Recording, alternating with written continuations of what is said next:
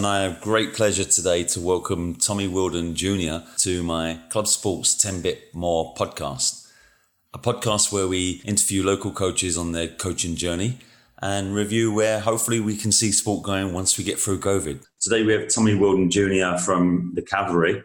So Tommy, firstly, can you just explain your role? You know, you've been in soccer in Canada for a long time. What is your current role?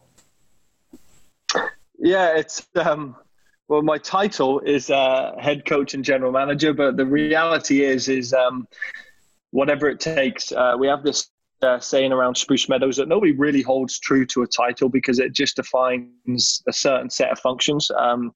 We just literally do whatever it takes. So I guess I tell my staff this all the time when we have staff meetings is they'll give great input. You know, Martin Nash is a former Canadian international and a very astute coach and tactician. Jordan Santiago, whom you work with at Mount Royal, is another good football brain that came up through the system. A fantastic president, Ian Allison, and a good sports science team. And essentially, I'm Mr. 51%, a saying I got from Sean Fleming, having worked with him at Canada's under-17 was that's what the title of a head coach is. You can get all the opinions in the world, but you get to choose the final outcome, Mr. 51%. First question, can you describe your childhood sport experiences?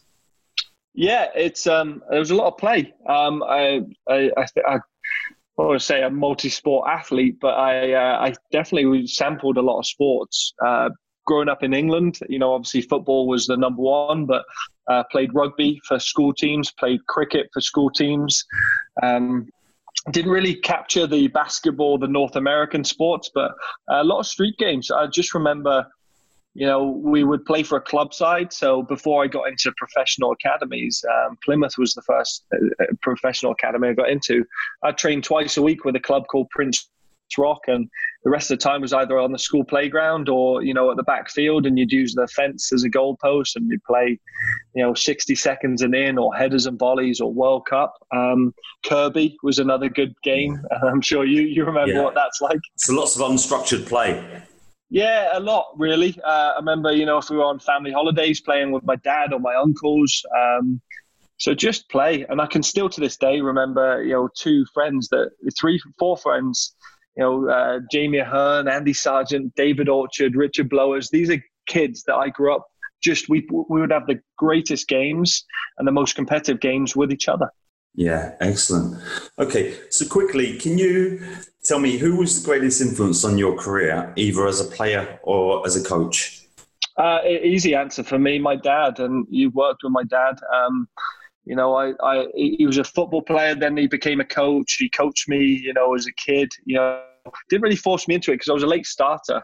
I think I've played my first team at Cub Scouts at, I think U10. And didn't really play for anybody or didn't show an appetite for it. So parents didn't force me. My mum was very much about letting him follow his own path, and dad was very supportive of it. But my dad, as soon as I had a passion, then he held me accountable to that passion, that if you're going to be committed, you are committed. And you can't be, you know, out partying on the weekends if you have a game or training the next day. So he made me accountable, and it carried true to then my coaching pathway. And as a coach, you know, I got into that early as a 16-year-old apprentice at Swindon Town when my dad was youth development officer there. And that's how I started on the trail of coaching too with him. So he really guided you in both coaching and playing? Yeah, definitely. And I think he always taught me that to be a really good coach, to be involved in the game, you can have longevity. Don't just see it as a playing. He said there's a career after it. You know, as a coach, you can be in it for the rest of your life. And then when coaches retire, they generally become scouts because they still have that drug for the game. So for him, he just guided me along that and taught me the values of connecting with the people behind it, making it an experience and challenging. And if kids are going to step into it, A, they've got to have fun because they got to love it. And he was very infectious in that. And B, if you're going to come, you put everything you have into it. And they were the two things I'd say that I definitely picked up from him. Brilliant. Okay, next question is, what do you think is more important for attaining success? Is it graft or is it luck? Some people say luck plays a big part of it. What would you say is the most important component? Both. Luck does I think luck does end you. Luck creates championships sometimes because you need that little bit of luck at the right time. But I definitely think it's the graft to put you in a position to get your lucky bounces and breaks. But I think it's hard work first and luck second. I mean, there's a famous saying, the harder I train, the luckier I get. I think that came from, who was it? It was a golfer, wasn't it? That said it, Jack Nicklaus? I'm not sure who said it, but no, it's one of my favorites, certainly. Yeah, and I just think you do, because the game has a funny way of even out. And I even looked to a recent experience in the 2019 inaugural CPL season, and we won a lot of one-goal games. We won, last-minute winners. We beat the Whitecaps with, 2 out of our, I think, 5 attempts on target away from home. And we got to the final, and we had a penalty against us. We had somebody sent off. We had a penalty not given for us in the second leg, and then they score on a breakaway. We ran out of luck, and just sometimes had a bounce gone here or there, suddenly we've won the league and we've won the championship, and things are a lot different. But I think you've got to have that hard work first, because it puts you in a position to be playing for championship games where the luck may go your way. Fantastic. From a coaching perspective, obviously you're a professional club where wins count. What is your focus? Is it more on development or is it still predominantly on outcome? Yeah, I've been conflicted with this over the years, John. And I think now, as I self-reflect as a 41-year-old that's coached every level from, grassroots and helping my son's U4 team play, popcorn or race cars, to now playing, the Whitecaps in the Canadian Championship or contesting for the Canadian Premier League title. I've coached everything. I've coached most tiers. The only thing I haven't done is what you're good with is the disability sports. But I think it's allowed me to broaden my horizon. I think at first my ego would have got in the way as a young coach, that, it was about how well my team played. That was a reflection of who I was as a coach and what I mean to this. And then when you get embroiled in the pay to play football model that, you're forever, every 6 months, your registration's open. So your club should be performing. So it becomes an attractive proposition. Yeah. And once I took a step back from that, I went, you know what? It's an experience. So let's center everything on kids having an experience here. So they have, some great champs. So I used to start using in parents' meetings at the start of every year. I'd walk in and say, great, I can guarantee your kids are going to become professional. And then the room would quiet. I said, but it might not be in football. I said, what I'll do is I'll help create the values of the game. That's hard work. It's the roller coaster of emotion that, your wins are great, your losses are painful. It's getting back into the saddle after a bad defeat. It's owning your mistakes. It's making mistakes. It's scoring the winning goal and not getting too big about it. I said, they're the life lessons of how to shake hands with an adult and look them in the eye. It's how you put on your club polo and enter a restaurant and leave it tidy. How you leave the soccer center after a game. Is your bench full of bottles and tape, or is it clean when you leave? So I said that, for me, these are values that will hold true if you go and get a scholarship, or you go and work in the downtown core, or, you become a landscaper, whatever profession it is, you're going to become a professional at something. And the values you're going to learn is going to be through our lessons. So once I shifted that mindset, it became a value at Foothills that I was the technical director for, and then helped shape me now into a professional coach. So certainly the process.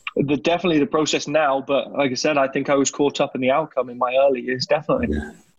Okay, the next one is, like we were just talking about at the beginning, most champions are driven by an internal drive, a fight, a desire to overcome. What would you say is your fight that has driven you? Failure. I think I've failed in many ways. So my journey was about, leaving school as a 16-year-old, which would be the equivalent as, going into high school. I became an apprentice at Swindon.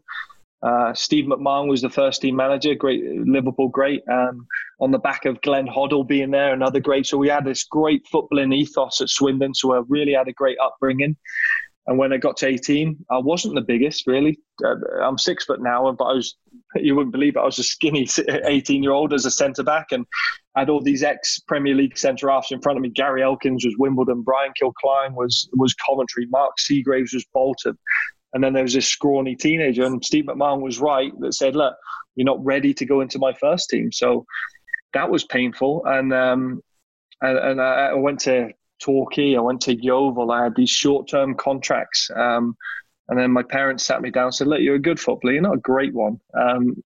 You can have a career in the game, but make sure you've got an education. And the PFA had just brought out the sports science and coaching degree. So I get enrolled in that as a 20-year-old, continued to play semi-pro, ended up going through there, ended up getting a pro opportunity back over here with Calgary Storm and coming across. And then that team folded. So it seemed to be this litter of failures and foldings. And then when I started saying, you know what, we've got to bring professional football back to Calgary, people used to say, oh, it'll never happen. It's a hockey town. It's been tried and not happened. And so I felt, instead of doing what people said, I had to put my energy behind what hadn't been done. And what hadn't been done was creating the pyramid. So it had to start with grassroots. And I remember taking over Foothills after Graham Kennedy handed me the keys. And we had 350 kids. And we grew that to 700. Then we grew that to 3,500. And it just came from building the grassroots. So the bigger the base, the higher the pyramid. And I just thought, okay, if I'm going to help change the landscape of football, I've got to do it my way. And I've got to do it with the right people that believe the same thing as I do, that we can make a difference on this blank canvas. And so I definitely feel that it was the failures, and people say you couldn't then join the PDL because it was an American league. You couldn't afford to do it. You couldn't afford to get that. Professional football wouldn't work in this country. So every time I heard that, it became a motivation that, you know what, I will. So a knockback become a positive. Yeah, a stubborn knockback, because I think being a Taurus, that's part of our DNA, but I think you've got to stay on the course, and it hurts. Yeah. And I think it hurts. And it takes some, we used to call them Black Fridays or something in our way, that, you'd have some real disappointments along the way, but you have to swallow it. You have to move on and get up in the morning, and you have to say, well, what did I learn from this? And yeah, I think it was definitely the failures that have driven me to where I am now. Brilliant. So looking back on your experience in your development, what was the one major setback that you think that gave you the greatest learning?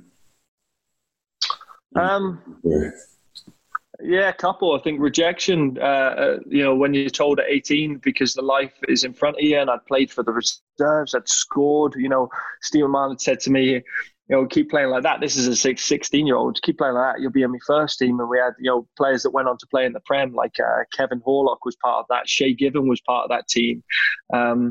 And I think it worlds at my feet. And then to be told you're not big enough or not good enough to go into my first team, that hurt. And then you then have to get into other clubs and have to fight your way. And then you go on all these trials, and people tell you, well, you know what, you're not what we're looking for. Because I was going in as a ball-playing centre-back, or like to think I was. And they maybe wanted a 6'3", hammer that wanted to be there, that protected the net and just defended first. So I think when you have all that for me was a pivotal time in my life that turned me. I think when...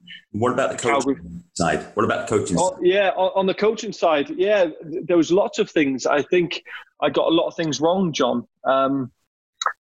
I always think now, I learned a lot through, when you do work in a pay-to-play system, it is a business. And when you embrace that businesses communicate, and it's not about your opinion as a coach. So I remember early in my coaching career, I think I was an 87 boys team. I remember them now. And it was my first year, and I was about to go and do my UEFA B license in England. And I passed on the keys to this, what I thought was just an indoor tournament, to Tyrone Irons, my assistant, and came back. We were meant to have won it, finished third. And I had this litter of emails that parents were just mad about. I'd abandoned the boys. They looked to me as a leader, and I just didn't communicate anything. And once I got past my emotion of my first input was defend, well, I was doing this or I was doing that, and listen to what their problem was. I realized it was my communication skills. I had not emphasized the why. I was leaving to better myself for the outdoor game, for my own professional development.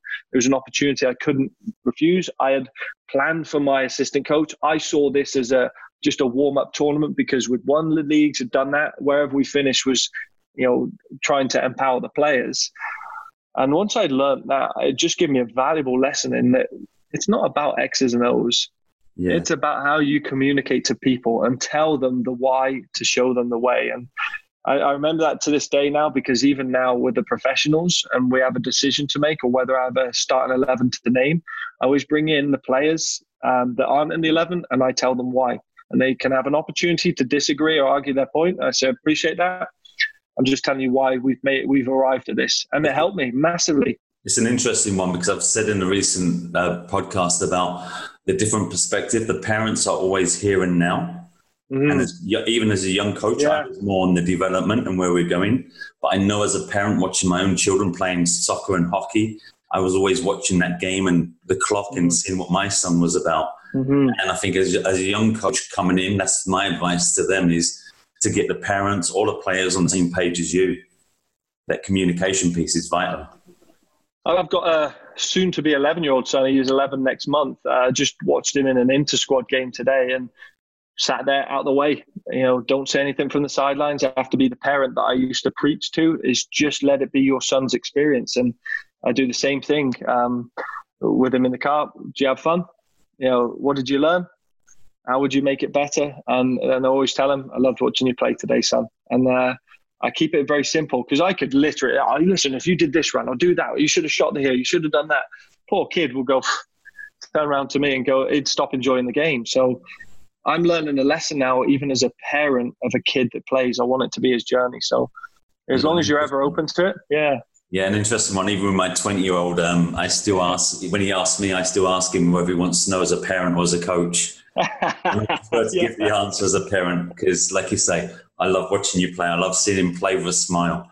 So, yeah, looking back then on your early when you came into coaching, that was one of the experiences. Is there anything else that you would change on the coaching pathway? Because I know during COVID, I've looked back on my coaching career, and when we start out, we're normally doing just coach education courses that teach us how to coach the game, and not really the other areas like the communication with players and how to support their needs. Yeah, so I always thought when we did, I did my UEFA A and I've done my CSAA license in the last 3 to 5 years. And the one topic, you've got all these different topics, whether it's field or presentations.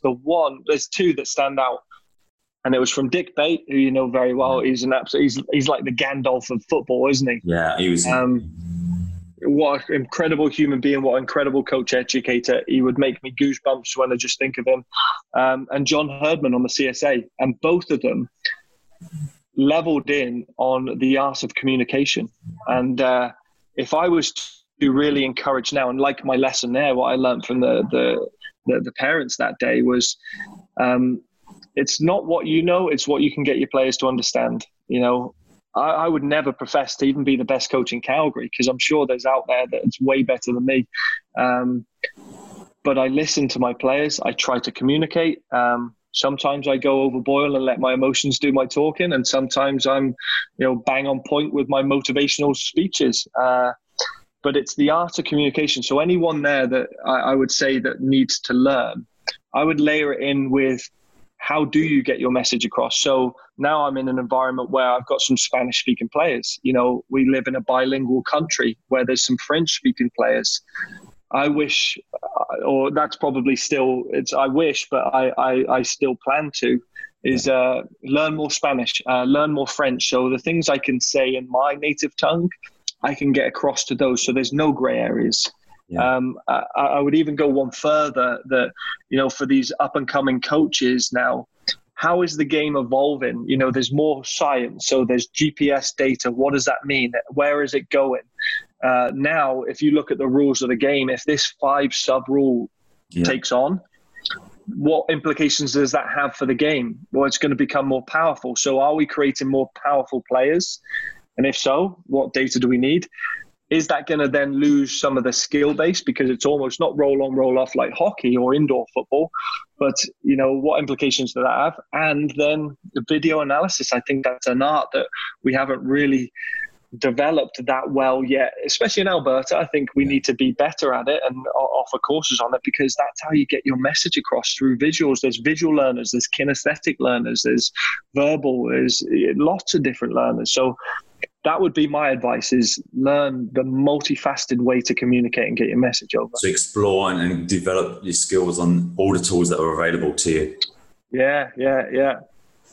Okay, what is your personal coaching goal for the future?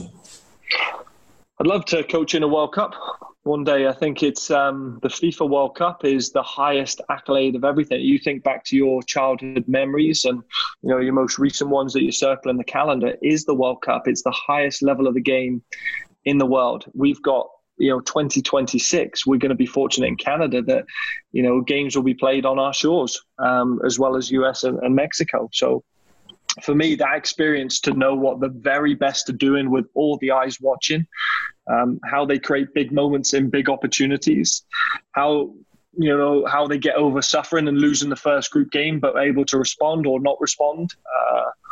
I would love that opportunity to just soak it in. So that would be for Canada or England? Whoever comes in first. I had to put that one in there. Equally proud to represent either. Absolutely. Okay, last question. If you had the magic wand, and like I say, we've been through and we're still going through unprecedented times with COVID, sport's going to be different. We're still not getting crowds back at stadiums. What is the one change you would like to see in sports to advance opportunities and stuff? Yeah, that's a good one. I'm not sure I've taken with this VAR. I think the controversy of it, I think it creates a stoppage. So I remember listening to a great podcast from Eddie Jones, the England rugby coach, that talked about these stoppages in play allow, some of the not so fit players to respond, so it then becomes a power sport. So if you're having 3 minutes, 5 minutes to review a penalty call, then everybody's going to be fresh again to go again. I think games are created in mistakes, in fatigue, and we lose that. I think when you have these 5 subs, I also think that potentially that could create a power-driven sport and lose the Johan Cruyffs of this world, the Glenn Hoddles, the Platinis of old, the Maradonas that played when there wasn't many subs. So they found space, and the speed of the game was different. Now, we're going to do a little bit like hockey, where it becomes a power sport. So we lose that endurance and that, even the mental side of overcoming adversity. If you've got breaks, it's like you're saying in the soccer at the moment, you have 2 water breaks. So you're playing quarters at the moment. Yeah, so imagine in a boxing match, I know they get the bell rings after 3 to 5 minutes of what it is, and they have a refresh and go, but the fatigue sets in. Imagine after the 6th round, you get to sub in the boxer. I know. Yeah. Imagine that, right? It changes the outcome of the game, because now it's about whether you're counter punching, whether you're going on the offense, and if you don't score on the offense and you don't land that punch, then you're going to fatigue. So I wonder where we're going with this modern day game. I think that's where I would change it. For me, on the youth side, especially now having worked so much in Calgary, is games, is game time. I think I look at an outdoor game. It always baffled me that we play 6 months indoors here because of the weather, and 3 months outdoors, which is the game. And then when we're in indoor, we're off and on. So if it's futsal, which I was a big proponent in trying to bring it because I think it's a fabulous game, but you're playing with outdoor rosters. I always like the idea of saying, right, here's your futsal roster. So there's 5 players on, including your keeper. So you got a max of 9 players on this side, and if you've got 9 players there, you've got a training game, so you can always do that. So you've got 18 players in there. But now if I'm playing against your team, John, and you say, right, the A team is going to play 20 and 20, and the B team is going to play right after 20 and 20, I know it comes down to logistics of finances. Yeah. If we could find a way where now the kids are playing, it goes back to that unstructured play. For me, if I could get them game time, lose that little bit of structure so they're just playing, I think that would, we would create better players because they solve a lot more problems than just cuts and turns at the cones. No, I worry with the big rosters. It's always been an issue of mine. I know people have said, coming from England, you never played indoor soccer, but we played 5-a-side with 10 guys. Yeah. And it was fantastic. You would work for an hour and you'd come off sweating. So for me, I'd sooner, again, being an endurance athlete, I'd sooner go in and play and not have those breaks. Mm-hmm. And you're right, I would sooner see more smaller games on a field. Like at your facility, you get more fields going and the kids playing. Mm-hmm. Preferred training model that we advocate, no subs. The kids just play. And that's where they learn. So, I'd love to see that. I remember probably 3 years ago, there was 2 lads of the 2004 born, 2 terrific players, Max Pipegrass and Skylar Rogers. I think they've been on the Alberta teams, but I think they're going to be terrific footballers. But we sent them across to Wayne Cleverley had sorted them in at Sheffield United, and they played against Manchester United. So I think at the time, I'd want to say they were U12s when they went over. So they're playing 8v8. And when they got there, they played one roster exactly that, and they had 2 pitches adjacent to each other. So Manchester United put their 9 players out for 8 players out for there, and the other 8. So they only had 16 players. Brilliant. Sheffield United did the same. There was no subs. But then a kid rolls his ankle, gets sore. So they agreed, we're going to play with a man down because it's a value. How do we play a man less? What problem? Didn't record any of the scores because they know what those scores were. Yeah. But Sheffield United played a 7-man against Manchester United's 8-man and had a challenge by the coaches who were brilliant. And I remember just thinking, that's how we've got to play the catch-up in Canada. So if ever we're going to keep competing at 2026 and creating more and more players, I'm sure Alphonso Davies never left the field when he played in Edmonton. Yeah, I don't think he would have rotated out like we do here. Yeah. So are we losing the opportunity to perform or just play and make mistakes and try things and just be out there and know how to handle their fatigue? So in a sense, it comes back to what you said at the beginning, where when we started out, we were about outcome because that's the business model rather than the process and the learning that goes on through winning and losing games. Yeah, and I understand the why to the outcome, because I know now a lot of clubs have facilities to pay, staff to pay, livelihoods to cover. So I get that bit too. There has to be some type of happy medium where if there are more facilities there, then, like back home, you'd have this youth club, that youth club that would provide game day fields. And maybe if you start saying, you know what, have whatever rosters you want within your ethos. Here's the format that we want. Make sure that you get a maximum of 1 sub, but you have to provide your own home field for this age group. Yeah, I'm hoping that might come with the youth league that's starting up. Yeah. We'll see how that evolves. I know that they've looked at the model of the academies back home. So hopefully, the coaches within that can get away from trying to be the best Alberta Youth Soccer League team and just develop players, because at the ages they're starting at, it's about development. Oh, it is. And I think we've got a fantastic shining light now with Alphonso Davies that is true to a lot of Albertans because of the pathway he's gone. And you look at Jonathan David as well, another terrific young player coming up. But there's lots of good Canadian players out there, from Atiba Hutchinson, Junior Hoylett, Scott Arfield. So there's a trail there. And I think now we've got our own league. They can see tangible people like Marco Carducci, Dominic Zator, Elijah Adekubi, these kids that are local, that are playing in front of crowds, Joel Waterman getting bought by Montreal. I think now we've got a pathway that once this Alberta Youth League comes out, now suddenly you're segmenting exactly what we would look for as a professional club, myself and Jeff Paulus at FC Edmonton. You know what, on a weekend off, we would possibly be there, or our staff would be there watching these kids, because now the clubs are doing a great job of developing. And then the top end 15, 16-year-olds, they'll be training with the U20s of our team or the first team. And what a great pathway. It's interesting. It's one of the things that Tosh from Everton said on a camp I'd done last year. And he asked the boys how many of them want to be professional soccer players, and they all wanted to be. And then he asked how many have been to watch FC Edmonton, and not many had. And he said, you're taking a rung up the ladder. And, I know we've only had the one season. Now we're in a bit of stalemate waiting for COVID. But that's one thing that I'd encourage, is that in order to grow the game here, we also need, as well as players, we need support. So again, due to the nature of my work, I only got down to a couple of games with you guys last year. And we need to make the games more accessible. We need to get the supporters there to watch the games, and I'm sure you're the same. I was the same. my son used to come with me 5 and 6 and watch as many games as he could, and he learned just by watching games. And I think that's the other big piece that's missing with a lot of youth players is they don't get the opportunity to go and watch. You can't see it properly on the TV. So whether it's the Cavalry or youth sport, we got to create this culture of watching. I had this great. I'll give you this quote because it got into an article with the league. Was there was a kid that came with his dad to watch one of our training sessions from afar, and the players went over just because they've seen this kid. We haven't seen anybody, we haven't seen any fans or anything. The kid was behind the fence and they could see it was young. So, Bielsa's boy. But Nick Ledgerwood took a few players over to say hello, and they were talking. And who's your favourite team? Well, Cavalry, because he had his Cavalry hat on and great. And he said, you like Lionel Messi, and the kid looked at him blankly. And I said, well, Lionel Messi? He's like, no. He said, well, who's your favourite player? He went, Marco Carducci. Fantastic. And then that was it. For all the players to come back and tell me, you could see the smiles on their face. And that just shows what this league could do for the next generation of players as we lead to the 2026 World Cup and beyond. Is now we've got tangible homegrown heroes in front of them that they can see and touch. Absolutely. So well, I'm going to wrap up there.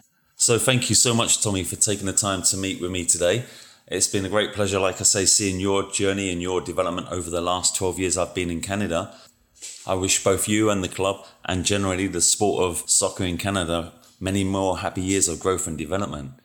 In the meantime, I look forward to seeing everyone again in the near future. And please let me know if there's any special coaches out there you'd like to see reviewed, and to go through and look at their journey in terms of developing and implementing mental skills in their coaching. Thank you, stay safe, and let's keep flattening this curve.